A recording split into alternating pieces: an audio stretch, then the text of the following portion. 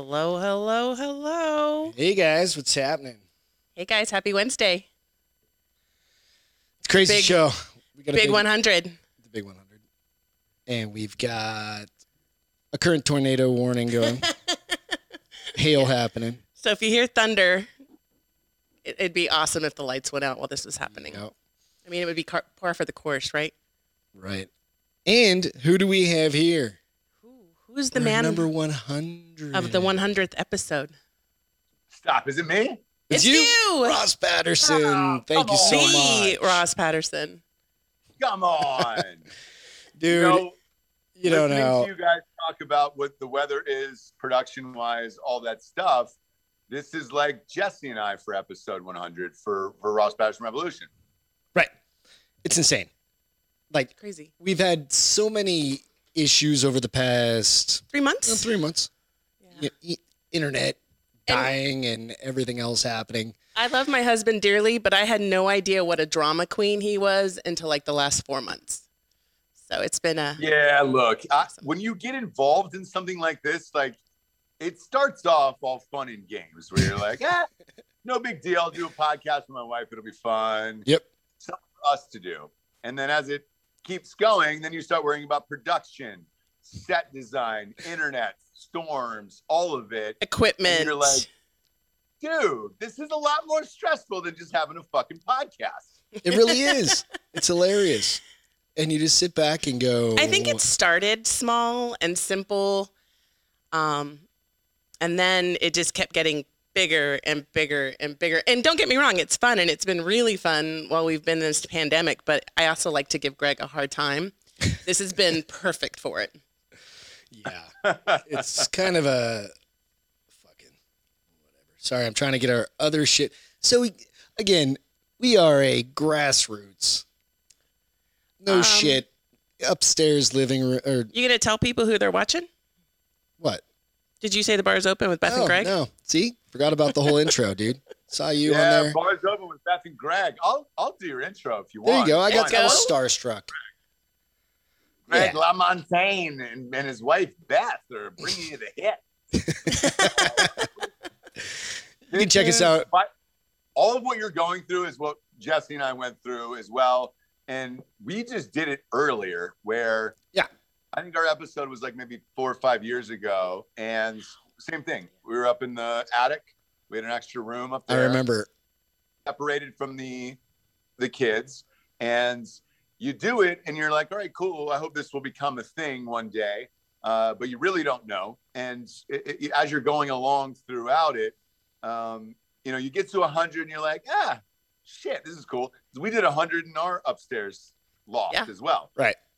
And then slowly, little by little, it keeps gaining steam and people. And then you're like, shit. All right. Well, we should probably take this out to the garage. And the garage, you're dealing with the elements of that, of heat, cold, bugs, rain, because you can hear rain through the mics and all that other stuff. Absolutely. And then parking your cars in the driveway and not in the garage anymore. And then it's a whole new set of problems of like, shit, this is successful. This is good. We need to hire a marketing team. He says we need a college. Hire a college kid to come do our producer stuff. I need a papa, dude. That's it. And that's what it starts with. Like you do the college person, right? And then that's not good enough where you're like, well, I'd like to have my own monitors and everything. And then that's not good enough. And then next thing you know, you got 14 employees. Then you got to worry about these fucking cocksuckers. And then here's what's going to happen is then you miss the times where you were just in the attic. And no lie, I looked at Jesse the other day. There was some problem in here or whatever. And I go, fuck, man, fuck these people. This would have been so much easier just up in our attic again. Or just stay in the attic. Right? So let me ask you, whose idea was it to do the podcast, yours or Jesse's? So Jesse overall is a podcast fanatic. She loves podcasts more than life itself. All throughout her day, to a fault, because I've always got to pay for her fucking phones, is she has a phone in her back pocket, no protector on it, and it's listening to some podcast all day long. So if she is cooking or doing dishes or out in the yard or wherever she is, there is a podcast going. She is the podcast messiah. Well, when Drinking Bros took off, I had looked at some of the other guys and I was like, hey, is anybody else doing multiple podcasts? And she said, yeah, there's a bunch of people, you know. It was like Tom Segura and those guys or whatever. And I was like, oh, great. I was like, you're funny as shit. We should do a show together. Yeah, absolutely. But the way it was pitched was because Drinking Bros was so big, I thought, you know, with Ross Patterson Revolution, it was going to be me interviewing celebrities and would be more of a Howard Stern and Robin format. And then she would chime in and then it would be about the guests. Well, what happened was we got, I don't know, 40, 50 episodes in. The guests didn't do well and nobody wanted to see them. They just want to see the conversations between me and Jesse. And so after, I think maybe episode 150, we just gave up on guests. Okay. Yeah, I remember. So we've had a few. We've had like friends who come in town. Usually we're all drunk, so they're usually a hot mess episodes. But I think like you're our first true like not in my house guest. So you literally are the first person we've had on Zoom, dude. Like, oh, it's fun. That's awesome. This was a shit show. Me getting everything set up. It was fun, dude. It's all stress until like we just sit here and actually fucking decompress and have a conversation. So cheers, bro. Cheers, appreciate it. We always like to do a cheers. Yeah. To the cheers. Otherwise, there's no drinking if the bar's open. Thanks very much, man. Happy 100. I mean, look, again, you'll miss it later if it explodes and you get employees and all that other shit where you're just like, man, the conversations and everything was so much easier when it was just you two up in a room in your house versus all this other stuff. Not that this isn't great, because it is, but if something goes wrong, you got to yell at your employees and everything else. Right. And you're just like, dude, it's business. Why can't you get this right? Yeah. Yeah. It's And look, Jessie was so good at it, audio and video, because she edited all the audio. Yeah. And she did it for Drinking Bros as well for years. And she was so good at it that when people that we hired couldn't match her standard, and they were professionals who were trained in it and whatever, I was like, the fuck is wrong with you guys? So that's the thing, right? You learn your way into this whole thing. And I've had other people help me out and kind of figure this out as we go. And like, just from the production and figuring out all the behind the scenes, it's taken a lot. We literally started in the garage on an iPhone. No, we started in the backyard on an iPhone. Oh, there you go. Same thing, right? Yeah.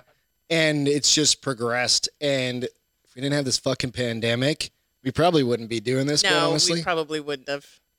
Greg needed a hobby. Otherwise, he was going to die.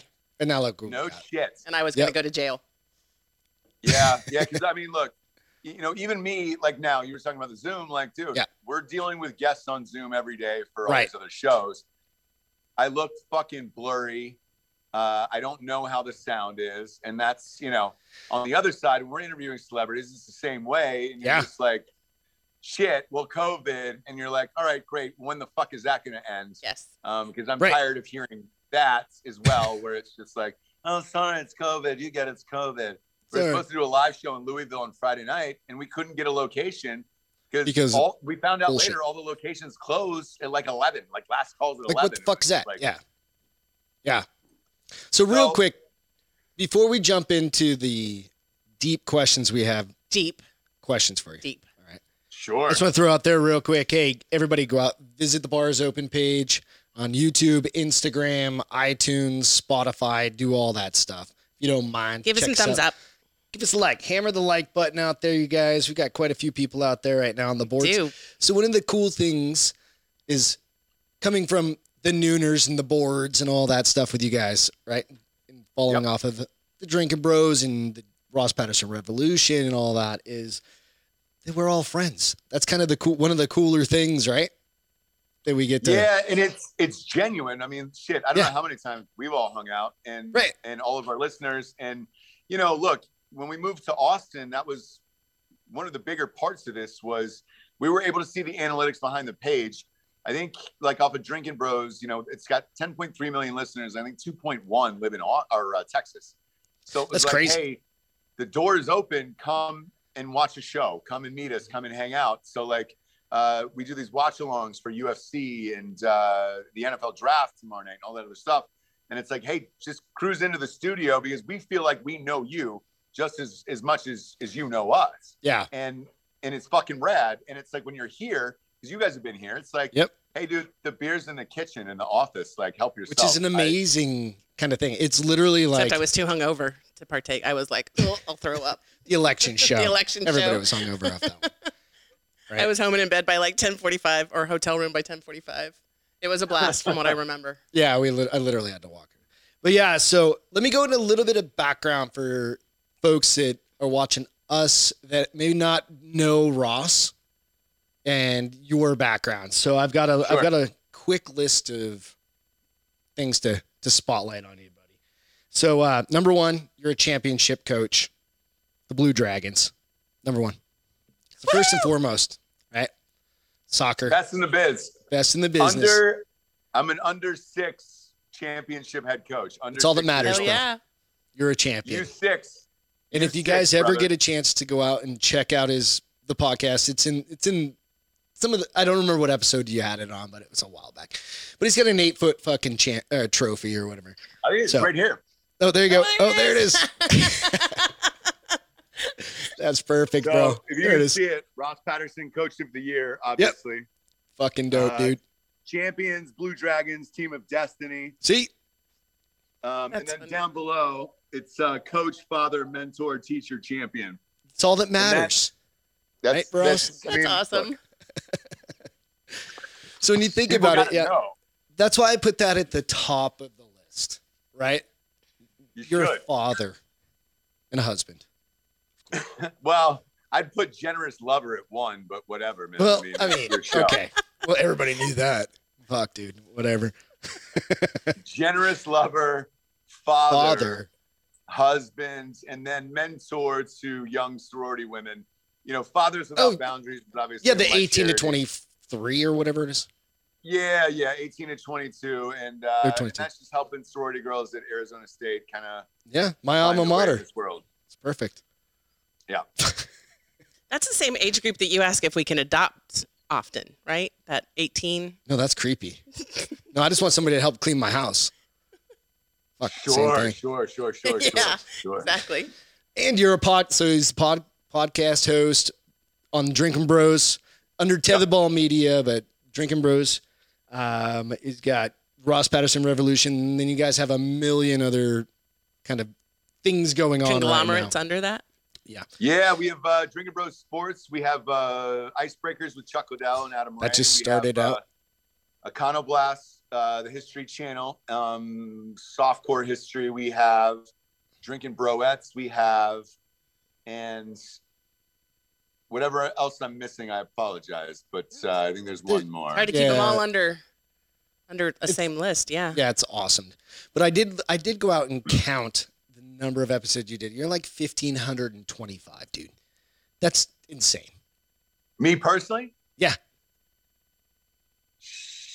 Drinking Bros, Bros Sports, and Ross Patterson Revolution. Oh man, you know what's weird is it's actually more because we've had 2 Buzz to Airs, and then if you count the shows, because those have aired. Fake News isn't under that category, so that's another 100. But there you go. Yeah, we've also filmed shows that haven't fucking aired. We have 2 of those.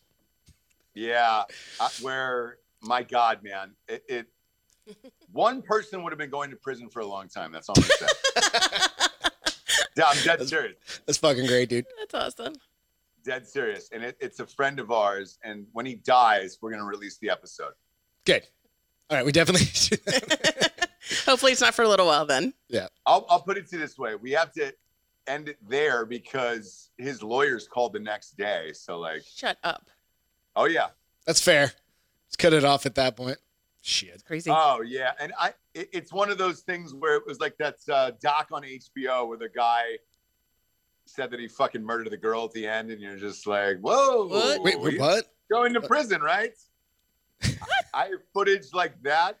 Wow. Where, yeah, I feel that the person was justified in this occasion. So whatever. Shit, I probably shouldn't say that. That's all right. Well, nobody knows. So.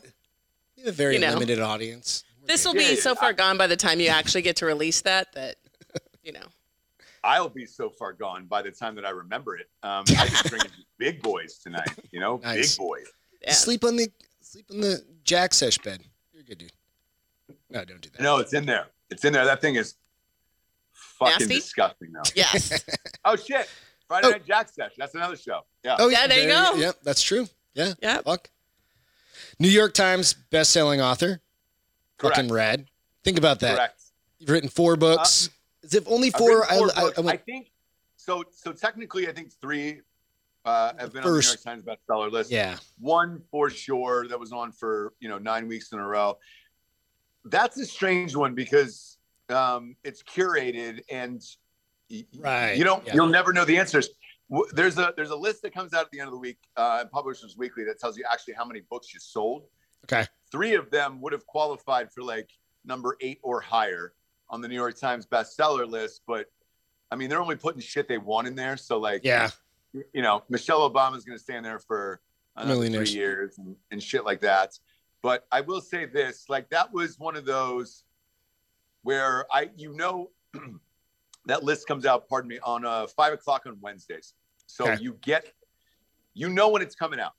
You get that call. You think you've sold a lot of books. You go to the list, and then you see your name on there, and you're like, "Holy shit, I made it!" Like that to me. I mean, I've done a lot of crazy shit with all these movies I've started and everything else, but like that one thing was kind of a stamp on life. Where if you die, and some kids ask your kids what your dad did for a living, you say he was a New York Times best-selling author. Yeah. Oh, yeah. It's pretty much game over, right? Or if I'm at a dinner party with people I don't know who don't know me or whatever, and they're like, "What do you do?" And it's like, "Well, your husband's a fucking New York Times bestselling author." Like, that's a big one that people respect versus like being a movie star, where I starred in like 30 fucking movies. But the problem is, if you go out to a dinner party or somewhere else and somebody says, "What do you do?" and you're like, "I'm a movie star," the first question is always this: "What movies have you been in?"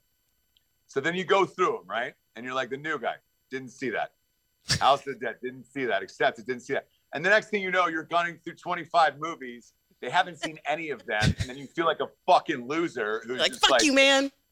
Yeah, I'm like, dude, I just read you off my entire IMDb. Right. You're the dumb one, dude, who hasn't seen any of this bullshit. Like, don't treat me like I'm a fucking idiot, right?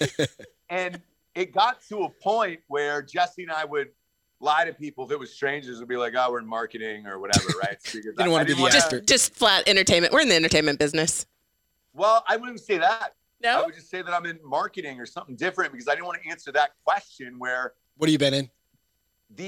What do you do in it? The embarrassment you feel when they've never seen 30 fucking movies, you're just like, "Oh my God, dude. Like, I'm a loser. I'm a fucking loser." You're not a loser. However, Ross. when you hit the New York Times bestseller list, that supersedes everything where it's just like, "Oh, well, shit, you're a big deal and that's great." And that kind of kills that conversation at least. Yeah, it stands. And that's what I really appreciate about that is, like you said, you're putting it up there as something that stands in time, right? The movies are cool, but when you talk about like your kids looking back and shit, you're like, dude, my dad wrote the first romance novels. The bromance novels. Yeah. And things like, not necessarily that way, but you know what I'm saying?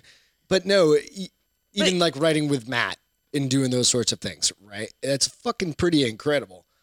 Yeah, well, I mean, here's the other thing about it too, is like, it's sort of like the movies. When you tell somebody you're a New York Times bestselling author, and then they say, "What book?" then they feel ashamed that they hadn't read it because dead serious. And I run into that a lot. It's interesting. They're like, they're like, I was like, "Thank you for my service," and they were like, "Oh my God, I haven't read that shit. I'm gonna pick that up." Then they feel bad about it. Versus the movies, for whatever reason, they never feel bad. They're just like, "No, I don't know what the fuck that is, dude. Who is in it? Who is in it? Tell me Who are you, the star?" Like, fuck.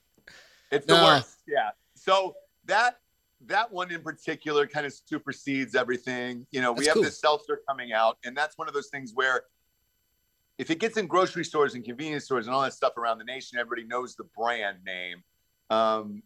you're good and you kind of win at life at that point. Yeah. And I felt, and I told all my buddies who did a Black Rifle Coffee, it was the same thing. I was like, look, right now you're just a fucking online coffee place.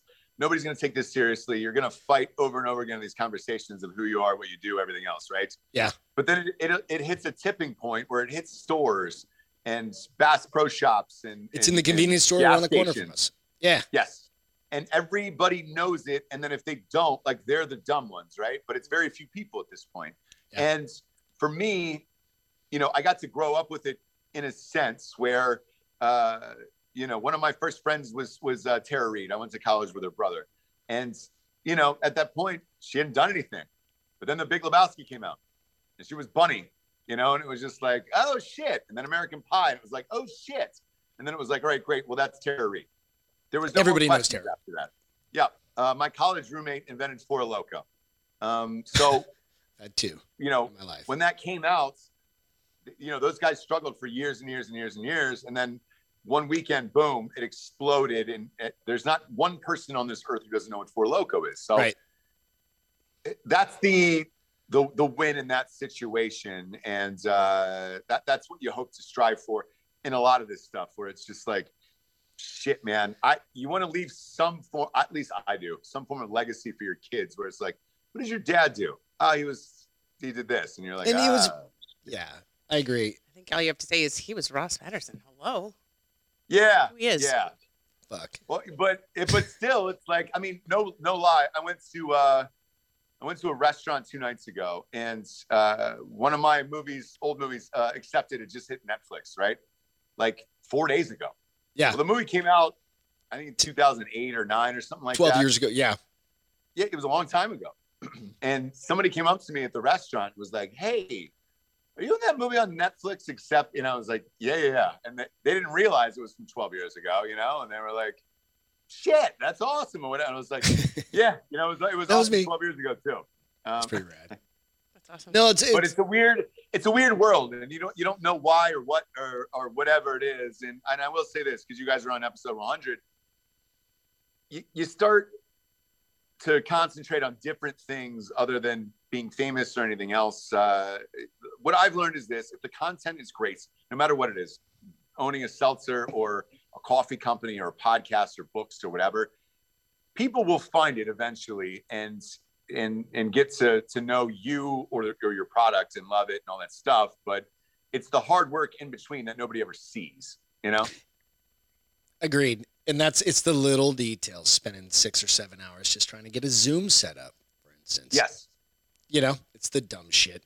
So lastly, one of my favorite movies, when we really kind of found out about, like Beth and I found out about like Ross Patterson, was from Range 15, right? Of course. Oh, yeah. Because I'd been following Matt in kind of his Instagrams, and then Jared in Article 15 and all those sorts of things. And then, so we went and watched that movie out in Arizona. And then, so fast forward, then I find out about 50K and a Call Girl and kind of your catalog. And that's where you met your wife, Jessie. Yep. Which is pretty cool. So if you all want something to go out and watch, go check out 50K and a Call Girl. It's fucking, it was one of you, I don't know if it was one of your first movies or one of your first written and directed movies. What was that? No, I'd say, let's see, man, 17 or 18, somewhere in that number. Oh, shit. Okay. It was one of my, I think maybe first or second dramas though. And like, maybe okay. I'm a comedian. Yeah, I'm a comedian. Yeah. So like some people only knew me from that. Like that's the weirdest thing about all this. Like, genre. Some people only know you from that. And you're like, all right, cool. But I love that film. And it was one of those things where that one, I was in the middle of writing. I didn't know who the girl was in this script, and I was frustrated by it. And one of my friends had gotten back from Sundance. I think it was Whitney Cummings. And she had sent me the trailer for that. She was like, hey, there's this dope ass movie called Bellflower or whatever. Go check it out. And I was bored on a Friday night writing the scripts. I didn't know who the girl was. And I drove down and saw it. And I was like 8 people in the theater, like UCLA. Yeah. And the opening scene came on and she popped on and I was like, oh my God, that's the girl. That's the girl I was writing about. And so that was on a Friday nights. I called the casting director Monday morning and I said, hey, you can go ahead and cancel like the casting search if you find this girl. And they were like, what? And they were down because they got paid either way. So they were like, yeah, I don't have to do 500 people or just one. And I was like, no. And they go, look, if she comes in and she auditions and she's lights out, then it'll be her and that's it. And then she came in, she crushed. And afterwards, and I'd never done this before, I was like, hey, do you want to go get beers? And it was me and the producers and the director. And she goes, yeah, let me change out of my heels. And she threw on some fucking flip-flops to go to this bar. And I was like, oh, this is definitely the girl. She's fucking down. That's awesome. Yeah. Yeah. No, that's. But I didn't know we get married, obviously, like that, well, you know. No, that movie is kind of a telltale story of your life, just like in jets and doing different crazy shit. So, by the way, can you tell the quick story just about the jet, like taking that jet? Oh yeah. So like, you know, that was one of the things with that script was she had asked whether or not all of this was going to be shot real. And I said, yes. And at that point I'd hired the director because I wanted it to look real from Intervention on A&E, you know, that fucking crazy ass show where people are shooting up drugs and all that shit. And I was like, look, if this guy can steal shots of people shooting up heroin, you know, in their basement or at a restaurant, I was like, he'll easily be able to shoot this fucking movie. And sure enough, he was. And so she asked, she said, are we really doing all this for real? I was like, yes, we are going skydiving. We are flying fighter jets. We are going to the World Series. We are going to the Grand Canyon. We are going to Joshua Tree, all the other stuff. And it was, I think we shot 42 cities in 40 days. Wow. Was the end for that movie. And, you know, when we did the fighter jet scene, like at that point, I had produced maybe 7 or 8 films. And I looked online, you know, everywhere to get these fighter jets. And this guy said, there was one guy who was just like, he had this website. It was super professional. And he goes, yeah, man, I've flown these jets for Iron Man 2. And I mean, he had a laundry list of credits. They were just like, oh my gosh, I wonder if I can afford this guy. So I called and I go, hey, we need 2 of us up in these planes. I go for an hour tops, you know, a half hour, doesn't matter. I just need to get the shots and we're good. And he goes, yeah, no problem. And he goes, it's going to be $5,000 a piece, you know? And I was like, oh, okay. Shit, that's pretty inexpensive. That's great. We'll do it. So we go up, we meet this guy, and he's telling all these fucking crazy Hollywood stories. He's saying all the right things. And I thought for sure, I was like, oh, this guy's lived a life. Like he has been in all of these films. And we got the shots, the scenes. He was a great guy to work with. And then boom, we left. 2 months after the movie finished, one of my producers sends me an article from Vegas, and he said, hey, one of the jets crashed in Vegas and killed the pilot and the passenger. Oh shit. And I was like, what? And they were doing like a mock dog fight in the air like this, you know? And just for funsies. They weren't even filming. They were just fucking hanging out, flying around. That's crazy. Crazy. And and so the guy that I was with all day, they were looking for him. He was gone. And it turned out he took this jet to Russia. The website, all of his credits, everything was a lie.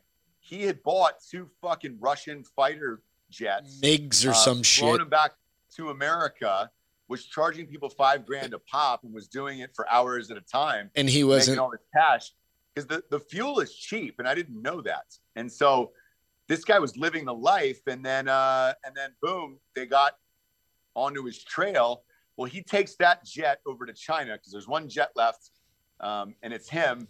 And he enters an air show to win some cash to kind of stay alive, you know, over there. Yeah. And he claims that he did this trick where he could skim it off the top of the water. And there was a lake over there, and there's a terrible story. I shouldn't be telling this, but there was an 18-year-old Chinese reporter in the back, and of this, you know, because it's a two-seat type of deal, and he goes, yeah, so now we're gonna skip the water, and it's gonna be dead. Skips the water, catches the wheel, fucking dies, and then Sorry, I didn't mean to laugh, folks. I mean, it's fine. You hate China, but whatever. So him, the 18-year-old died. Both jets are nuked. Gone. Everybody's dead. And the fucking guy, Riggs was his name. That was his last name. Of course it was. Well, right? I don't know if that's his real name. Your best friend. But look it up. Riggs. It's in there. And then, I mean, they did this huge story on him. Like, it was the wildest shit of all time. And I was like, oh my God, dude, like we could have been in there and fucking died. So you think about that. That's what I was thinking. That's why that story comes up. It's like, you guys kind of have done a bunch of crazy shit and you're still not the level of doing that crazy shit. So, you know, it's nuts. And then you're a survivor of catastrophes. oh yeah, Ross, Boy. you've lost houses. You've been at it. hurricanes. Can I tell you what the biggest travesty was? Last night I lost my iPhone. What? And not because I left it somewhere. There was a story we did on our show maybe 4 or 5 months ago about Apple getting sued by a class action lawsuit for sucking out the battery life in phones. Yeah. And the battery was just dead, and then it forced you to buy a new phone, right? Right. Well, dude, I had a meeting with like 9 lawyers today. I mean, you name it, like went on today, and I needed my phone. Last night I get in the car, black, nothing. Phone just died. Charged it to 5 different things, nothing. Went to the Apple store, AT&T store, all the other bullshit. And there was one guy, and they were like, we can't fix this. We're sorry. And they were like, man. And here's the fucked up thing is like, they knew. They were like, oh, that's the battery thing, right? And they go, if you just turn it in, sir, they'll just give you a brand new model. No big deal. And I was like, well, how long does it take? Yeah. And they're like, 2 to 3 business days. And I was like, dude, I'll be in the Kentucky Derby. Oh, that's right. Yeah. 9 calls with lawyers tomorrow. I was like, I don't even have their fucking numbers, bro. Like, it's all on my phone. Yeah. Yeah. I found a dude who was able to do it. And like, you don't realize how much you depend on your phone, especially like when you're this busy where you're just like, oh shit, like yours all day long. I'm on a fucking phone. Yeah. Yeah. And it's the same thing where went out darkness and I had no one to call. And you're just like, what the fuck do I do? What do I do now? Me and this dude who's a complete stranger worked on it here at the studio till 4:30 in the morning, and he got it up and running with like a special battery. And he's like, "Hey, you got like 2 weeks left, and this is gonna fucking die. It's gonna explode." Yeah, and I had the Razr phone, so I was using that. I remember that. Yeah. Well, here's the thing, because I want to use the Razr phone forever. The only problem is in production, like the gigabytes are only like 200. It's and not, I need like 5 terabyte or whatever. Yeah, the gigabytes in this thing are like 512, and I'm already at like 400, and it's all like old videos that we repurpose or shit we've shot. Like shit we've been putting Upside Down Drinking Bros, where it was just like, oh fuck, I forgot we shot that. Right, dude. All right, so now we're getting into the hard hitting questions. Fire away. I saw Zoom come across and say you got a gift of extra time. Oh, sweet. So by the way, we're on the poor people Zoom plan. So proud of you. Yeah. Proud of you. Because Beth is very close with the pocketbook. I'm stingy. You can fucking say it. It's okay. It's all good, dude. It is what it is. So first and foremost, first question: who's your favorite podcast? Who's your favorite podcast host? Co-host. Tim Dillon. No, co-host. You've got 2. Oh, co-host of all time? No, like who have you co-hosted? Who's your favorite co-host? Can you Yeah. Jesse. I've done a bunch of shows, and like,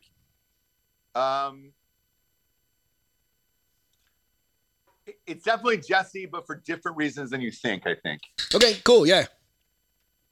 With Jesse, it's easy. We have a great rapport, and like, I think about it from a production standpoint. Whenever you have to book celebrities and all this shit, like, it fucking sucks. And like, no lie, you don't know if they're gonna show up. Like, I'm still at that point where I'm like, yesterday we had Michael Irvin on, right? Yeah, amazing show. Amazing show. One of the biggest personalities in sports, hugely famous. There's still a part of you in the back of your mind that they're like, yeah, aren't they too famous for this? Well, they show up, and they do. You almost kind of feel better afterwards. And so that's why I say, like, with Jesse and I don't have to book anything. Like, shit. I mean, I'll tell you guys this because like this is what I was dealing with right before we got on was Chuck Liddell's show. I got a call from the publicist and they're like, hey, it's Anderson Silva and he wants to do the show on Friday in LA. And I was just like, well, shit. So I got to book flights and get everybody out there and all that other stuff. And like, especially because homeboy broke his leg last Saturday night and the same exact person. The only one that has the answer to that question of what it feels like is Anderson Silva. Yep. And it was the same guy, same injury, same everything. And we're the first ones that are going to get to interview him. And that'll be on Monday night. Question. That's crazy. Yeah. That's rad. And so, a clip like that will go viral. Everybody will be talking about it and all that shit. But you have to make sure that everything is in place. You get it shot safely and it sounds good and everything else. And that's why those and Drinking Bros and everything else are more stressful. Where it's like with me and Jesse, not only is it my best friend, but like I don't have to worry about celebrities. Yeah, so, that makes sense. I know she's gonna show up every day. You know. You know where to find her if she doesn't, right? Yeah. Co-host. Yeah, absolutely. And that's one of the things, kind of the way we've started doing things. And I'll be like, all right, you ready? Ready. And she's just ready, ready to go, I'm ready. Get shit launched off. Yeah, like Drinking Bros. I mean, shit, you remember those early episodes? Like, dude. Oh, yeah. People would get fucking trashed and like, I didn't know who was going to show up for that. So, some shows people would disappear and everybody would be asking like, why, what happened to Matt or somebody else? It was like, I don't know. I got fucked up at a bar. Like went and laid down. Yeah. Right. I was like, took a nap. Fuck, who knows? We've never seen that happen. No. Cruise. Oh, yes. You Drinking guys Bros cruise. It's like, dude, that's it. And that's real life. And if you think it's changed, I mean, shit, that's Black Rifle had already hit. Jared's still Jared. Like, nothing's changed. Yep. Nothing. Well, so yeah, but he couldn't do the show. So like, doesn't matter. He was even laying down on the ground right there. Yeah. Yes. Funny. For an hour. So for an hour, exactly, dude. We were there. I got video of it. I have pictures of him laying down on the ground with everybody else. Yeah, we all did. Everybody was on that cruise has pictures of that. So aside from that, like how is life just kind of transitioning for you guys when you're moving to Austin and switching over and moving the whole podcast to Austin? How has that transition been for you? It seems like it's really, it's bumped up the number of people you've had on, just accessibility to you guys and accessibility for you to other people. Like how is the crazy life been for you guys? So coming to Austin, the main reason, like our advertisers were like, look, because they're here, they're in town. And so they're like, look, Rogan's coming here. All like the top 10 shows are coming here. We would love for you to move here. And then you guys split guests, split advertisers, split all this shit. And I remember going to a dinner where a woman pulled out her iPad and just said, hey, you need to make this decision and you need to make it within a week. And she pulled out the iPad and it was blueprints for Tesla. And oh, shit. She said, that's right. Tesla is coming here. Here's where they are. Here's where the plant is. Here's where all this stuff is. Another Silicon Valley company was coming to take up the other road. And then they give me the blueprints for Austin FC, the soccer stadium and all that stuff. And she goes, as much as this will help your show, we also want to make sure you get in and live in a place where you want to live with your family and kids that is affordable now, because in fucking 3 months, it is over and the property value will double. And that was the last dinner that Jesse and I needed to see. We went on Zillow because I chatted about it before I went out here, and I was talking to Dan. I said, hey, I'm going to go and do this and check out this meeting. And he goes, great. Let me know. Because he goes, I'm down. We had already loved the city of Austin. I've been here 50 or 60 times. We shot the new guy here. So I lived here for like 4.5 months.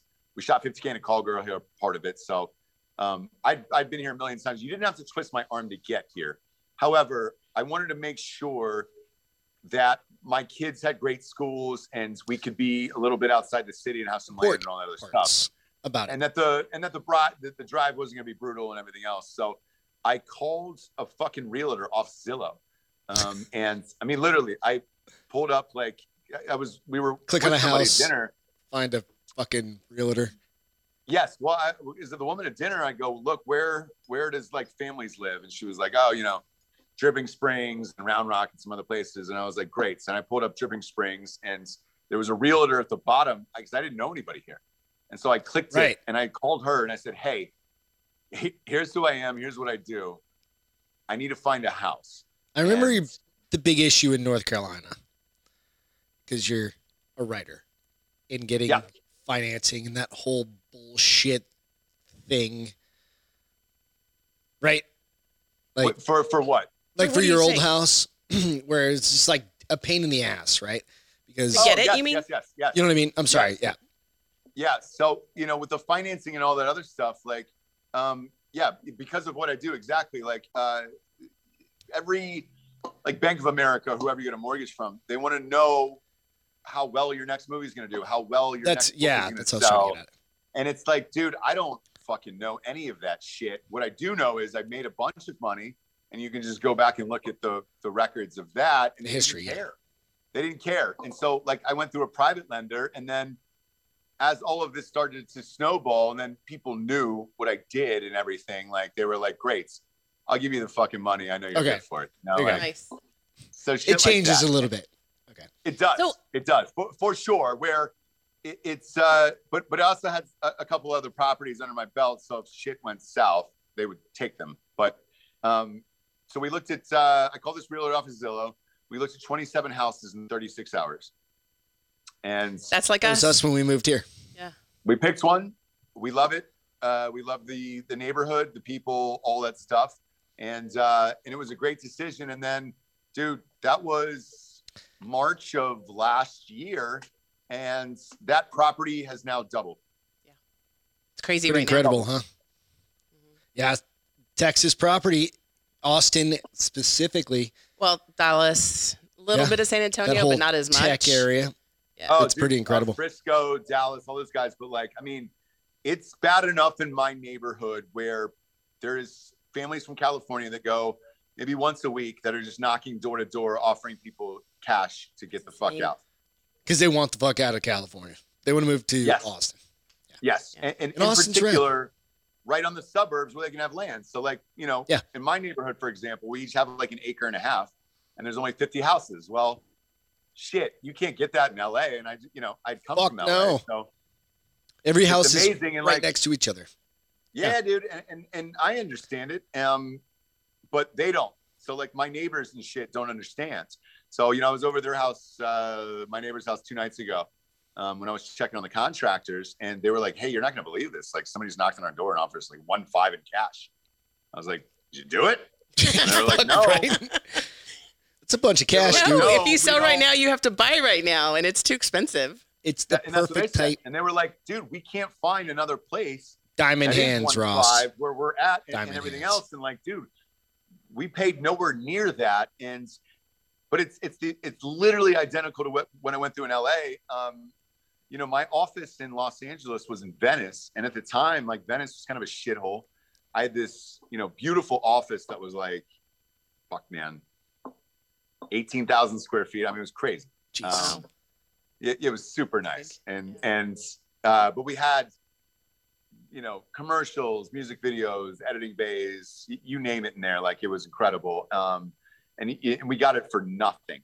And then over the years, as Venice built up, it was just dude, you couldn't find a house for under 2.6 out there. But I saw it in a span of 10 years. This just happened a lot quicker. And I think, one, it was due to the pandemic. 2, the homelessness and everything else that's going on in Los Angeles. Everybody's like, I'm getting the fuck out. Yep. But then 3, behind the scenes, they gave us the heads up of hey, let's make this the fucking Mecca. Let's make Austin the Mecca for podcasts and everything else, and turn this into a new Hollywood essentially. And it's incredible, right? Yes. And we listened. And, Elon Musk has got another thing going in. I saw, in the paper yesterday, Apple is building a campus. They spent $1.2 billion in Austin. Facebook is here. Google is here. Cisco is here.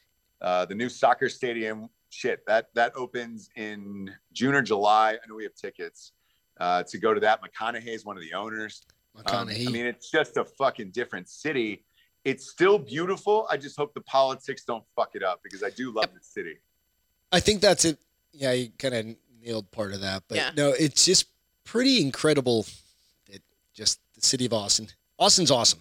Austin, I mean, I went to Texas A&M, so I grew up going to Austin at least once a month with my girls, you know, and staying with friends and partying and having the best time of my life. First beer I ever had, Austin. Yeah. Shit. Good place I to be. think there's a little more to that story, but you don't want to share that with your husband. So that's Dude, fine. now, Keep it the to last yourself. episode, she just threw on me that she Well, you gonna throw that on here again? she drank a little of the mushroom tea. I was like, what the fuck? 18 years after we've been together, you just threw that out on me? There's things he doesn't know. Come on, It Ross. could have been worse. She could have said like, "Hey, I got fucking cream pie in the back of a Honda Civic," and then you'd be Who's like, that, bro? I mean, like, Yeah. Yeah. That's I crazy. didn't even know if I was pregnant. I didn't even know the dude, but I was willing to get married, you know? Yeah. It could have been worse. it could have been. Could have been worse. There are worse things. He's like, no, I know her better than that. But Yeah, absolutely. So did you guys see, okay, 2-3 years ago. All right, this is like reality. Did you 2-3 years ago see the shit that you're at, like we just talked about for 10 Everything, minutes, right? yeah. Did you see this coming? Did you see the fact that you're going to have the icebreakers and you're going to have fucking Iconoblasts? You're going to have a whole big ass studio, you know, interviewing Yes, 'cause Matthew McConaughey. I will say this. Yeah, yes, because we were working towards that, and it was the goal eventually, right? All right. So, yes, I did. The one thing that I didn't anticipate, to be honest with you, is not to get financing for it, because we financed all of it ourselves. Typically, when you get this to be this size, there's outside money that is helping you out, and you know all the companies Right. I named earlier had it, and that's how they were able to expand. Where this truly is word of mouth, and it's just me and Dan's money, and part of it is on purpose. We've had about 6 or 7 offers, but the rules and regulations that come along with it, like there's things you won't be able to talk about. Censorship. Fair. Yeah. Yeah. You know, hiring union workers, going through COVID policies, having strict hours, having an HR department. Like, we don't have any of that. Like, you know how You're a privately all owned of these company. shows are. Yeah. But therefore, like when other comedians come into town and they shoot here, like Bill Burr and those guys, you know, Giannis Pappas, everybody's been in and out of the studio. That's what everybody loves about it, is like, oh, this feels like a fucking fraternity and it's awesome, but you guys are professional. It's pretty rad, right? Yes. So the company itself, I did, but doing it without financing, no. I mean, that's fucking insane. And that's the craziest part out of all of this so far. So Being able we to don't have any self-finance. debt. I mean, we don't have any debt. I mean, we don't. That's have amazing. That's any- amazing. When you think of a And so- production that you're putting on. And Yeah. you know what? I saw somebody on the board, I think it was yesterday or maybe the day before, they were like, who in the fuck puts 3 shows on a day? Right? Yeah. Like, Yeah, you yeah. guys. Like, how do you have a fucking voice? Well, how do you have a life? I mean, I Well, feel like you're always so- working and never sleeping. I will say this. I don't sleep a lot anyways, so that's fine. And that's been pretty much my entire life. I get about 5-6 hours of sleep a night, but that's nothing new. And so it had nothing to do with this. So I was kind of built for it. The other thing that nobody really knows about is my father was a disc jockey for 35 years. So Right. My parents got divorced when I was 2, and then he had custody of me in the summers. So when I went with him, and like he was, let's see, I think when I was 3 or 4, he was a country DJ in Nashville, Tennessee. Well, the best gig you can get back when radio, you know, terrestrial radio was a thing, because it's not now. It's pretty fucking dead. But you remember those morning 30 years ago, drives? whatever. Yep. Back when you were But the 2. morning zoo, brother. Yeah, Welcome. absolutely. You know, 93.9. and shit. It's like, welcome, good morning. We all remember those shows growing up, and that was his. If you did that, it paid the most. That was his hours, and he was a really funny dude. And but he had to go in to work at like 5:30 in the morning. So I was a kid, like 3-4 years old. I would take a sleeping bag and I would sleep underneath his desk. So like the desk I'm at now, I would be sleeping under in a sleeping bag, and you could never see me. While he's working. While he's working, he's on air. Same as this. Fuck. On That's air. crazy, right? And I only woke up once or twice during like his live shows. So we're to the point where he had to explain that his child was in the studio or whatever. But, you know, I look at his hours and he was on usually every morning from 6 to 11, right? Somewhere in there, maybe 11:30. The morning drive time. Right. Yeah. Right. And so when we were doing this in the media company and everything else, you know, I love Ross Patterson Revolution. I love Drinking Bros. I love Drinking Bros Sports and even the show I do on Patreon. Like, I love those. And I looked at it from a pure schedule standpoint and talent standpoint of, all right, well, if my dad was doing 5 hours straight every day from 6 to 11, like, why couldn't I? And then how do I accomplish that? And it was just simply hiring more employees so that way I could go from set to set to set. I'm doing about the same number of hours as he did per day, you know, as far as talk time and all that other stuff. Right. What's the difference? And then what's stopping you from doing that? And once I overcame that mental hurdle of like, oh, I could talk. Yes. And I just need more employees. The voice thing is interesting because it's true. When you're Get worn out, right? Well, here's the thing. When you're used, like if your voice isn't used to it, it is really like a muscle. And like, dude, the first 3 or 4 weeks doing shows like this, like, dude, I didn't have a voice at the end of the night. But I remember. Then your voice gets stronger and stronger and stronger. And, you know, today, the only way I'll lose it is if I'm sick or if I'm doing a live show where you're doing a screaming 4-hour. Well, UFC. If you're outside yelling, screaming to a live audience on a microphone and everybody's drunk, like an election night show. I mean, I did one last Sunday and it was like, dude, my voice was shot for like 3 days after that, but that's what it was. And I knew it. And, you know, other than that, shit, tomorrow I have Ross Patterson Revolution in the morning, sports in the afternoon with a Major League Baseball pitcher, fake news, Drinking Bros after that. And then we're doing a 5-hour NFL draft after that tomorrow night. Wow. Busy guy, dude. So that's that'll 10 be hours like, fucking talking, whatever. 9 hours. That'll be like 9 hours worth of talking. Well, I know that I have Friday off. I don't have a show until Saturday. Chill. Yes. Well, I mean, I'll go out, you know, and live a regular life. No, but you aren't going to be. Yeah. Using your voice for your living. The voice will be back by Saturday, right? So you kind of pick and choose your battles and what you're doing. You know what, dude? One of the things, it's like you guys are putting out so much content, and through the pandemic bullshit, like you kind of got me, like I work right behind where I hear your voice shit is. all day. And yeah, my wife works right downstairs. So we've got an office down there, and my office is right behind all this stuff, or my desk, whatever. And like, you guys kind of got so many people through the pandemic because you were, what? Fun? Well, no. Real? Essential. Yeah. You're essential. Thank God for your fucking channel and all that stuff, dude. You know, it really, I think it changed a lot of people's perspective on podcasts. And Absolutely. What, you know, even the conversations that Beth and I would have, we'd laugh and I'd come downstairs and I'd be like, check this shit out Jesse just said, you know, and just fucking funny shit that kind of went on. And then that's what kind of triggered Beth and I to just have fun and goof off. And literally, we're just in front of a camera, goofing off for fucking an hour, hour and a half. Some of them are way too long. I don't listen to any of them. You know? So, I mean, look, I during the pandemic, we had all kind of got together as a company, and I had COVID early on, like first fucking day. So like, you know, I remember the world shut down on like the 15th or whatever. And like, dude, I had COVID on like the 12th. So, right. You know, a year ago, last year, whatever it was. And it wasn't bad or anything else. And I was like, shit, but everybody else was treating it like the end of the world. And my neighbors and people had started to pick sides and all that shit. Nobody was coming out. Other kids wouldn't play with my kids and all that other stuff. Yeah, and, insane. And, you know, a big part of our audience is like military and first responders. So like those guys are still out working every day. And we got together and made a conscious decision as a company and said, all right, these guys won't have anything to listen to all day. Let's go every single day through the pandemic on all of these shows. And it was incredible, by the way. And thank you. And it was one of those things where we made that decision as a company, and we sat all the employees down, and I said, look, we have COVID.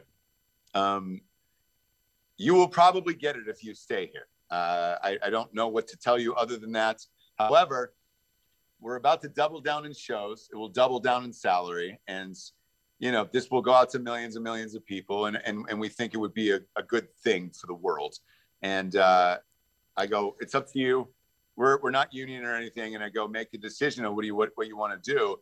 And all our employees huddle up and they said, we'll herd immunity this bitch. And so everybody got it essentially. And then we just kept working. And once it was over for everybody. And we just kept going. Just kept pressing forward. Right. Yeah. And once we were getting out of the other side of it, it felt like, obviously, school started opening, and Jesse's, we've got 2 kids, a 2-year-old and a 6-year-old. And she was just like, I've got back to the 2. School. Yeah, that's fair. Fuck. So we went back to 2 a week on that. But, for Drinking Bros in particular, the decision on that was we had become so much of people's everyday lives that they were like, please don't do this. Like, they were like, Dan doesn't have kids. So why the fuck can't he be on air all the time? Why can't he be on just air? Just mic him up. Days a week. And so, it seemed daunting at first. And then afterwards, you get used to it. And then if you're not on every day, you kind of miss it. And I love podcasting every day. So it didn't really matter. And obviously, Dan has no life. So, he has no kids, no nothing. And he's got nothing going for him. He was like, yeah, dude, I'll go 5 days a week. That's fine. And I was like, all right, I will too. Let's keep that going. And then I think, in all sincerity, American Party. We forgot about American Party. Yeah, that's true. That's right. Another show we own. It's great, and it's just great. Keep popping up. Show. It crushes for us. But it was one of those things where we cut back to 2 a week on Ross Patterson Revolution. People were pissed, and they were like, "Dude, your dynamic, honestly, is fun. It's like Beth and I just we've worked in the house together for fucking over a year 2 months, now. So 14 months. Yeah, 14, just hanging out, whatever. And it's real life what you guys talk about for an hour, right? Yeah. Dinner time. And we dude, there was a lot of people that are disappointed, and I was just like, fuck, man. I get it too, because that's the other thing of why I treat all these shows so seriously is I'm very aware that we are somebody else's entertainment throughout the day. Whatever fucked up shit I'm going through, if I can't say it in a relatable way or use the audience or at least tell something that is a shared experience on there, the fucking Jeep with my dad the other day, dude, AJ Gamble solved that crime. It was a fucking 4 hours afterwards. Yeah. And dude, it was that truck was sold 3 weeks ago, and here's the fucking day and address and all that shit. And I was like, awesome. But that's what you realize is when you're somebody else's entertainment and then you take it away for 3 days, we for sure will go back to 5 days a week once the kids are older and they're both in school, but now they're not. Yeah. And I know, some other couples who have podcasted I'm a fan of that went through the same thing. And the good news is this: I'm not planning on going anywhere. So I love doing this every day. So it's not oh, hey, this is a 1-year thing or whatever. This is long. And that's kind of how we look at it. Yeah, it's we do too, and we have no life. We don't have kids. I mean, we just hang out. I just was amazed that you went every day, because I can't imagine what having a family and doing this all the time would be like. I'm pretty sure I would be really bitchy. I'd just be grumpy. Yeah, I mean, grumpy AF. There's nights where I'm not the friendliest, obviously, when I come home, but it's mostly because it's not because of the podcast. It's just the outside shit you deal with as far as sponsors and lawyers and, celebrities' schedules or guests pushing or being late or whatever. And then you come home and bitch about it and you're like, fuck, man. I know from when I leave the office at 5:36, for that 30 minutes in the car, I will be on a phone call. It's your downtime. Nonstop. Oh, no, he's still working. A phone call nonstop, and guaranteed 4 out of 5 days when I come home, I will still be on the phone in the driveway. And the way our house is set up, I can see my wife and kids enjoying like a nice meal and playing and all that shit. And you're sitting out there talking to a fucking lawyer in the goddamn driveway talking in a cell phone, and like I'm like, ugh. But you're setting yourself up. Themselves is the best. Like I love doing it on all of these shows, and it's never an issue. It's just the rest of it that'll get to you later on when you're like, oh fuck. So I'm gonna put all that on you. You're gonna business manager. I'm sorry, what? I'll be the talent. Yeah. Mm-hmm. Yeah. We'll go with that. Yeah. Fuck it. Seems fair. But that means he has to listen to me then, right? Like he has to listen to me. Yeah, we all do. Like she's already the CFO. Like, I'm the CEO. She's the CFO, chief financial, whatever. Last couple of questions here, buddy. Just I know we're running kind of long. Hey, Zoom gave us a freebie. Yeah. Hopefully it just doesn't cut us off all of a sudden like, nah. So literally, I know we've kind of gone through some of this, but what do you think for other kind of aspiring podcasters? We just hit 100, right? Mm-hmm. What is kind of the one, if you could give a kernel of something to say, hey, what could you do how can we get better? Keep going, or get better? First of all, your set is great. And your whole layout and everything is great. Your chemistry is already great. For podcasting to monetize it, it's a tricky thing, man. Like you take somebody like Chuck Liddell, right? Who he's so fucking famous, man. Yeah. He just walks in day one. He's monetized. Everybody knows his fucking mod. Yeah. Everybody. Whatever. Yeah. But he's got sponsors, advertisers that are paying great money and all that shit. And you're just like, man, fuck. Like that's, no one can do that. That's fair. Unless you're famous, right? Yeah. Or you work your ass off and you're strategic about it. So like for us, if you're not that famous and you come in here and you don't have a social media and all that other stuff, the best way to do it is drop. This is the ultimate deep, dark secret that no one knows. All right. Drop 12 episodes at once and on the same day. So when it hits the Apple feed and you promote it to 50 of your friends or however many you have or whatever, right? Social media. When they subscribe, it downloads to all 12 episodes and it rockets you up the charts. So you'll cross over into mainstream and people who don't know you, you're like Iconoblast. That's what I've seen that several times. I never knew. And dude, I just did it with Iconoblast, and like those guys don't have a big social media. I love their show and I believe in them. And I just said, look, trust this process. It's going to be long.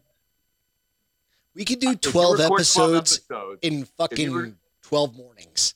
Just have coffee. Dude, if you record 12 episodes and put it out, your logo is great. Your show is great. It will rocket you up the charts and we'll get it out to people. And then with that, that's amazing. You'll hit the charts. And I think they entered the charts at maybe like 22. I remember seeing it. Yeah. That's rad, dude. And then that's awesome. But all the people that didn't know them, that were strangers, started downloading their podcast. Now do. Like, yo, I love this show. Dude, they ended up in like the top 100 for like 2 or 3 weeks. Right. Wow, that's awesome. They built an audience. And then I think 6 weeks later, they got their first call for an advertiser. That's fucking rad. So these are the tips and tricks. Thanks, bro. Appreciate that. Yeah. So lastly, this is I thought the other one was lastly. Oh, no, just the very last one. Look, that storm is coming over here. I have nowhere to go. I've got a full tube of chapstick, so I don't. Russ, we've been going for an hour and 5 minutes. I need to be appreciative of your time. I don't care. Know. I'm not one of those people who gives a shit. I know, buddy, and I appreciate it. Oh, real quick, I do want to. This is gonna get a little sentimental. So, I know. I already know. She knows. So, real quick, just a flashback. So, to all of our fans or followers or whatever, when all our peeps back, 3 years ago, when my mom passed away. All right, this is the type of guy Ross and Drinking Bros are, right? So, and Ross, you may remember this. I think you might. My mom passed away. Died that day. I was out walking the dogs, listening to the Ross Patterson Revolution, right? And I just happened to message you and Jesse. I think it was just you, actually, at that point. it's one of those stressful kinds of days. You're like, what the fuck is happening? Whatever. Get back home. Finally fall asleep on the couch for a few minutes. Well, you messaged him that your mom had passed away, right? Yeah. Yeah. Message you. Hey, it was great. Love I needed listening. this today. Needed this today. Yeah, I lost my mom. You fucking called or messaged me back and said, hey, here's my or what's your number? You know what I mean? And that was one of the things that... And he called you, and you guys talked for a while. We talked for... Like an hour, I think. minutes, an hour or something like that. Yeah. So it was literally one of those things when you think about this community, it was long ago that the community that is Ross Patterson and Drinking Bros and Nooners and all of those people have all been together. So I just want to say, again, thank you. I know I've told you that before. I think that's where you really got a place. Like he thought you were hilarious and he thought you were great. But then I think there was a point where some love came in there because you spent that time with him. And he was like, I think I have a man crush on Ross. Well, look, it's just a good guy. I still do that to this day. I mean, shit, it happened 2 nights ago, actually. We did a story about the police. It was after the Chauvin verdicts, right? Yeah. And I think the next day we were doing a story on LeBron outing that police officer and not having watched the footage. And, this police officer got put on blast or whatever. And I was just like, I said on air, I said, man, I don't know who would want to do this job anymore. It's just, there's too much at stake for your own family and then everybody else treating you like shit. And I had a police officer message me and he goes, I listened to the show. I disagree with you. I still want to do this job and I'm in training for it now. And it's because I want to make the world a better place. And I want to show my kids that the world can be a better place. And the same thing, I said, what's your number? And he hit me back right away. And I just called him. And I said, hey, it's Ross. And he was like, oh shit, what the fuck, man? And I was like, and I go, bro. And I go, hey man, I read your message. And I think it's amazing that you still want to do it. And I go, I hope you don't take offense to what I said because I love police officers and all that stuff. What I meant was protect yourself, make smart decisions for yourself and your family, and fuck the rest of these people because Amen. They're all shit. It's a thankless job now. I was like, yes, it's a thankless job. And I go, why risk it if you have kids and all this other stuff, right? And then he told me his story. He told me what it meant for him to come home with a uniform and his kids to see it and all the other stuff.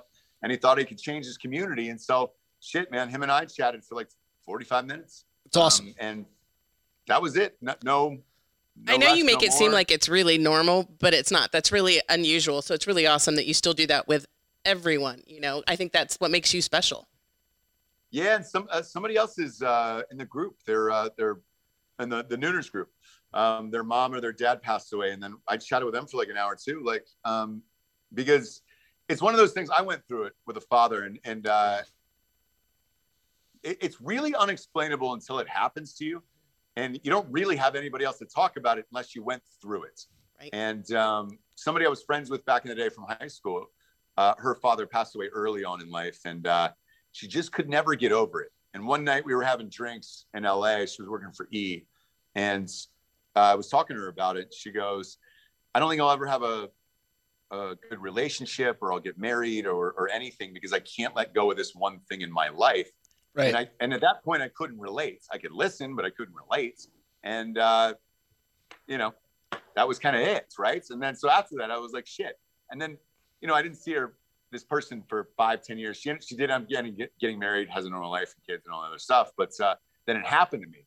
Same story that she was talking about 5 years earlier. And I was like, oh, fuck, you're right. And I had no one to call. Like I had no one to call. I was like, shit, who do I call now? Right. So that was it for me. I just happened to reach out and say, hey, thank you guys for the content, for the comedy.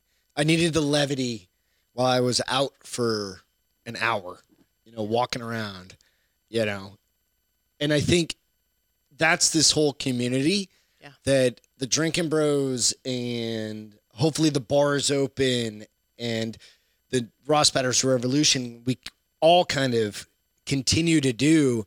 It's like, pull together. We've got a very small, crew, but we've got a crew, and you have regulars. And it's the same thing. It's like, but it's amazing that like guys like you and Dan actually respond, you know, as big as your, as busy too, as busy big and busy big as your the life shows is. are. Yeah. It's reality, you know? Yeah, but I think it goes back to like what I was saying earlier about like take Drinking Bros, where you're worried that a huge celebrity or something like that won't come through, right? Where you have to put it in that perspective as well for yourself and be like, hey, I mean just as much as so-and-so did mean on my show, so why wouldn't I do their show? Or why wouldn't I talk to them or everything else? And it's put into that perspective. I think it's the people who don't realize that, or they think that they're bigger than the show or their own personality or whatever. Larger like than life. Yeah. Yes, and then but then you become, especially in a podcast, you become unrelatable. Where I rail on Chrissy Teigen all the time because she married rich and all of her bullshit is unrelatable. Where it's like you can't do that no matter what status you get to in life. If you do, and not that there's anything wrong with it either, because if you do, just get a fucking flip phone, check out a life, get off social like media. You want to do. Like for real, that's super easy to do. Yeah. Get off social media. Go move somewhere that you don't want to be, or you want to be rich, happy, and then, dude, no one has to know where the fuck you live. And like, I've seen that side of it too with friends of mine who have made a few $100 million and they live that life. They were like, man, I don't fucking talk to anybody on Instagram, Facebook, anything. Check down. Shut it all down. Moved out of the city they were in to whatever the most beautiful place they could think of. They live there. They're happy. They're healthy. And then, they'll come back and have a private account for just their friends so they can catch up and see where their kids are playing. Yes. Exactly. So it's possible. And, on that side, and then on my side, like, shit, man, I'm grateful to be here and that you wanted me on your 100th show. It's a big deal, man. 100 of anything is fucking hard, let alone podcasts. And like, no one will know how long it took you to set up tonight, get the fucking Zoom ready and the lights and all the shit. Go live. Nothing. No. Yeah. I took a picture and posted it out real quick and be like, not a bad setup for a home Well, yeah, but that doesn't even include all the work you did this weekend. Like, it literally is his side job. Yeah. He has a full-time job and he has this job. And it's fun as shit. And people think podcasting's fucking easy, where they're just like, oh, dude. Oh, yeah, we could do this. Fucking in front of a camera. Get some whiskey and just sit there and talk, right? I tell people the same thing every time. I was like, cool, man, just set up the cameras. Just go live and tell me how it works out. Like, find some topics. Find something to fill the hour. Get new mics and stands and all the other shit that goes into it, dude. Yeah, because those fucking stands, were yours from Germany? Yeah. Yeah, same. They're like $500 a piece, and they're like fucking ridiculous. Stupid. Why can't American company make these fucking I don't know. Like, I mean, it's plastic, right? I mean, no, it's metal. Is it? No, it is. They're metal, dude. I thought it was plastic. Yeah, it's metal. Yeah, it's metal. metal. I'm thinking of mine. All right, last one. Mine. I'm gonna. No, Beth's got a question. So it's not a question because I know we've had him on for a while, but Greg and I always try to end our show with a feel good. So we always try to highlight something that would make somebody laugh or make somebody cry happy or just highlight something special. What would you say if you could tell me what would be your feel good that you would give me right now that you've seen recently, heard recently? Out in the world or in my own personal life? Either. Or yeah. Personal life being both. Gone. I'll do both. Personal life being gone from your wife and kids for this like extended period of time. My wife will send me a video of like my children doing something throughout the day, like on a trampoline or at a skate park and laughing. And I'm like, thank you for sending that video. It's been a shitty day. Like, and that's awesome. And it's like 15 seconds of joy where you're just like, man, all the work and why dad is away and all that other stuff is going so they can have fun. And at least somebody's having fun, at the end of it. Right. Right. Even though you lost your house and all that bullshit. It's being built. Yeah, it's being built. But I think hopefully June we'll be able to move back in, knock on wood. But so that's personal. Professionally, like, with all of this stuff and as big as it is and who we get to talk to and all that stuff, talking to police officers, I chatted with a couple officers that were down by 6th Street the other night by my hotel, and I'm staying downtown right now. And you walk up to police, and they're fucking scared. Mm-hmm. Like, there's a flinch immediately where they don't understand why. Especially a 6'4" dude rolling up, right? and they were like, "Whoa, what's up?" And it's you can tell like the firm tone of like, "What's up, guy?"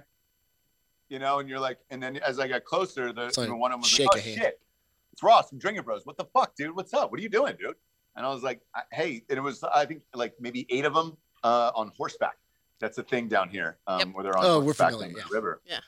And I just said, "Hey guys, I just wanted to say that we love you and we all support you. And anybody who says defund the police and all this other fucking bullshit should just put a sign on their door and say that they don't want help no matter what is going on, and put a block on their line if they call 911 and fuck all these people." Yeah. And like genuinely, all of them seems like touched by it and everything else. And they were like, "Dude, we just don't hear that anymore from civilians or people or whatever." And I go, "Well, you should." Yep. And just know that there is a massive, massive segment of us that are grateful. And the shit that you guys are reading in the media or the one-offs you guys are going through throughout the day really doesn't represent all of America. And same thing, man. I had a conversation with them for like 20 minutes like this. And like, that was awesome, man. And it was great. And you could tell like they were amped about it and happy about being police officers again, probably when they had started the job. But what that job has turned into now is a fucking shit show and a nightmare. And bullshit. So like that, that was really, really great. And if more people went out of their way to do it, and you saw how kind the officers were back to you, I think it would not only make them feel good, but make yourself feel good. And I think that's the segment that you're that's exactly what we're getting at. Yeah. So Beth's whole family, my whole family is law enforcement. So her dad was a retired DEA agent. Her brother's Border Patrol. My other brother's a local cop here in town. Just retired, actually. Just retired. So 35 years. It's near and dear to my heart. So every time I see a police officer, I try to show them the respect, A, that they should get, but then also B, say, you know what, we love you. Not everybody is against you. Most of us are with you. So try to remember 100%. That. Yeah. You know, do whatever you can. No, thank you so much for sharing joining that. us. I'm going to share mine real quick. Oh, you're going to share? We're going to go through and share. Nope, share yours. Mine's stupid. I'll share mine. So gardening is good for you. If you garden 2 times a week, it relieves your stress, lowers your blood pressure, and is supposed to get rid of your anxiety. So is that true? Yep. That sounds like bullshit. Nope. So, okay. All right. You know if it's on the internet, it's real, right? All right, fuck off. No, check this. Look, I know it's true. My dad did it. It's little things like a tomato garden and shit like that. And you're right. For whatever reason, the stupid fucking tomato garden. Fucking true. Like, does it count if you kill him? Because I kill everything. Beth's dad was a DEA agent. I go back and check on the work that was being done in the house the other night. My next door neighbor goes, "Hey man, come out back. Check out my planted a little garden. Something. He's got a little tiny garden with jalapenos, tomatoes and all that shit. It's the happiest I've seen that motherfucker in weeks." See, I'm like, all right. Her dad was an undercover DEA agent when the DEA was created. Like they used to be back badass. in the 60s. And not a bunch of pussies that did all computer computer work. He looked like fucking, what's his name? Donnie Brasco. Shit.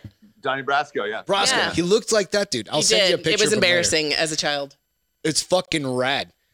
And what all the other DEA agents would go out and do, they'd go out and drink and hook up and do all that stuff. Even though they're married, he'd come home and go garden. Yeah. Him and my mom would go in the back and garden. So think about it, bro. My dad was a badass. Yeah. He looked like a badass. He had I remember my freshman year in high school, he still had like the long hair, the full beard, the shirt open with the gold chains because he was dropping me off on the way to work. And I was like, you cannot drop me out. You have to drop me at the corner. You cannot take me to the front of the school dressed and looking like this. He's like, what's wrong with me? And I'm like, where do I start, Daddy? Where do I start? Yeah. Did he look at Greg and go, why did you marry a guy like that when I'm such a badass and I can fuck your husband in front of you? He was old. I could have taken him at that point, bro. Also, he had 19 staples in his head. And he had, when I met him, he had just fallen off a fucking bed of a truck into the corner of a building, bringing me furniture in Phoenix. That's awesome. I love you, bro. Hey, so mine is literally, I've said this before, it literally is being able to do this show with you. Oh, And it's been 100 episodes, but it's been over a year already. I can't believe it. We had to do a 99 point. Oh, with all our internet problems, 98. 98.1, 98.2. Right. And it's just been one of the fun things. And one of the things that one of the main reasons I started doing this was to actually record some episodes with her dad. And I recorded 5 episodes, kind of to just capture his life. And I call him the last call, right?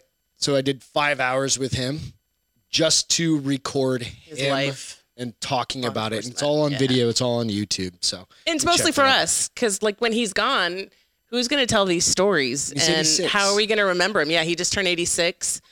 This is our way to memorialize him, but also pass his story on to the great-grandchildren and the great-great-great-grandchildren, because he's got an interesting life, dude. He's been shot at. He's been threatened. It's perfect. I did it to my dad on Father's Day maybe 4 years ago. And same thing, man. Like in case something happens, here was your grandfather. Tell me about your life. Right. Yep. So my grandfather, our nieces and nephews, because we don't have kids, obviously, but our nieces and nephews, now it's out there. Yeah. You know, and we can just share And their it. kids. And I mean, the rest of my Why are you family guys has a having gazillion kids? children. Say again? Why aren't you guys having kids? Because Because she's I'm old. No way. How old are you? I'm 51. Shut the fuck up. No. I did not know that. I would have said a lot younger. I was like, I don't understand why you guys don't have kids. You said it earlier, and I was like, what the? We have dogs, bro. We have fur babies. He's 6.5 years younger than me. I would have said 35, 36. Oh, I love you. You are now. I love you more than Greg See? now. Well, I understand it, but Fuck off again. Number 2. Like I've met you in real life. No, you did not look 51 years old. Yeah. Good skin. I Shit, can how only old thank are my you, Greg? parents. I'm 44. Same I as always you. tell him he's 46. I Same forget. as you, but you know what we say. Yeah, of course. Obviously. 30 something. By the way, that storm's finally moving in here. You lied. All right, bro. I hear the thunder and lightning. Oh, I don't give a shit. Well, if it happens, it happens, man. At this point, dude, I'm above the law. I've beaten fucking hurricanes, tornadoes, you name it. Maybe you shouldn't dude. push it, though. No, it's all good. We are good. Maybe not. You're right. Shit. Just hang out for a second here, Ross. I'm going to close out the show here. Just hang out for a minute. Hey, Sure. just real quick, everybody. So close this out.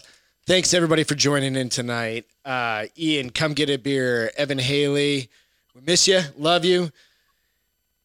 Thanks to military first responders, all the frontline folks that take care of this and make sure we can do this shit on a every regular day or basis. every week. Thank you so much. And Ross Patterson, real quick, where can everybody find you at? And what do you got going on real quick next? Shit. Tomorrow, NFL draft. Live on Drinking Bros Sports. Monday through Friday, Drinking Bros is out 1:30 Central every day, usually ish. Ross Patterson Revolution. Obviously, all the St. James Street James books are out Absolutely. there. I feel like there's so many things that I'm just a dick for like naming like a. Let me say, No. all right, real quick. Be proud. We're going to keep this going. I want this seltzer to come out. That way I can be like, just go buy the fucking seltzer. Just get hammered. 8% I was thinking about seltzers. that today. I was just like, get I might rocked. fall It's out over. this fall. I'm tired of dealing with lawyers. I just want this fucking thing out into the world. And It's going then to be that's rad. it. But And you're yeah. going to be a millionaire. Fuck it. Yeah. I Wow. hope so. Yeah. Fuck it. Yeah. It's all More good. than a million, Greg. Let's go more than it. Let's shoot All more right. than a million. A A tens of millions multi-millionaire. here. How about multi-millionaire? Let's go higher than that. Okay? I want 100 millionaire? fucking money. I 100? want to be able to piss on people like out in Like public. Just do it. 500? What do we talk? What's piss? What is piss on people money? Is that 100? 30. 30. Nah. Let's go 100. 30, I'd piss on a stranger and be like, Oh, Really, yeah. you know, Stranger. here's Who 10K. gives a fuck? Homeless person? yeah. And you'd be like, Very. here's 10 grand. Shut the fuck up, dude. Shut up. Shut Like up. that. Yeah. Like 30 million would do that, where it's just you start giving everybody 10 grand for doing stupid shit all the time. Like slap somebody in the face. Because your money's Here's 10 making grand. money. Shut the fuck up. Yeah. Just throw 10 grand. Just throw wads of money at them. No, but I want it banded, so it's like in No, case I just that's what I'm slap saying. You someone, just dude. throwing packets of money at somebody. Oh, I So want to let's be say able to slap like. a guy. Yeah, Oh, let's she say wants to make slap it a rain. guy, I want to make it And then he rain. goes, hey, why did you do that? And then I pull out my 10 grand with a band around and I slap him with that again. And I'm like, because you won't shut the fuck up, dude. You just will not shut up. And then you look like you deserved it. Yeah. And then here's 10,000. Just get the fuck out of my face. I can't get a haircut, in the shower. Yep. Because I mean, think about it. What in everyday life, if you gave somebody 10 grand, they'd let you do anything pretty much. You'd be like, all right, sweet. Where are you at? The grocery store. Here's 10 grand. You can open up one of those cartons of ice cream and take shit in it. I don't give a fuck. That's fine. It's not my ice cream anyway. I don't give a fuck. Yeah. I'm not buying the ice cream, but whatever. $10K, they'd probably let me rip open like a fucking Rocky Road and then just deuce in it, seal it back up, put it back in. They're like, yo, I'm not going to say anything. Peace. I worked at a grocery store for a long time, and that's not a lie. Yeah. It's like, hey, let the customer deal with it when he gets home, man. Ross, thank you so much. Thank you to the whole crew that's watching in here, all you guys, the Nooners, everybody else. Love y'all. Thank you so much. Thanks Ross, for all our friends that joined us on Facebook too, guys. We love you. I appreciate it. All right, love you. Good night.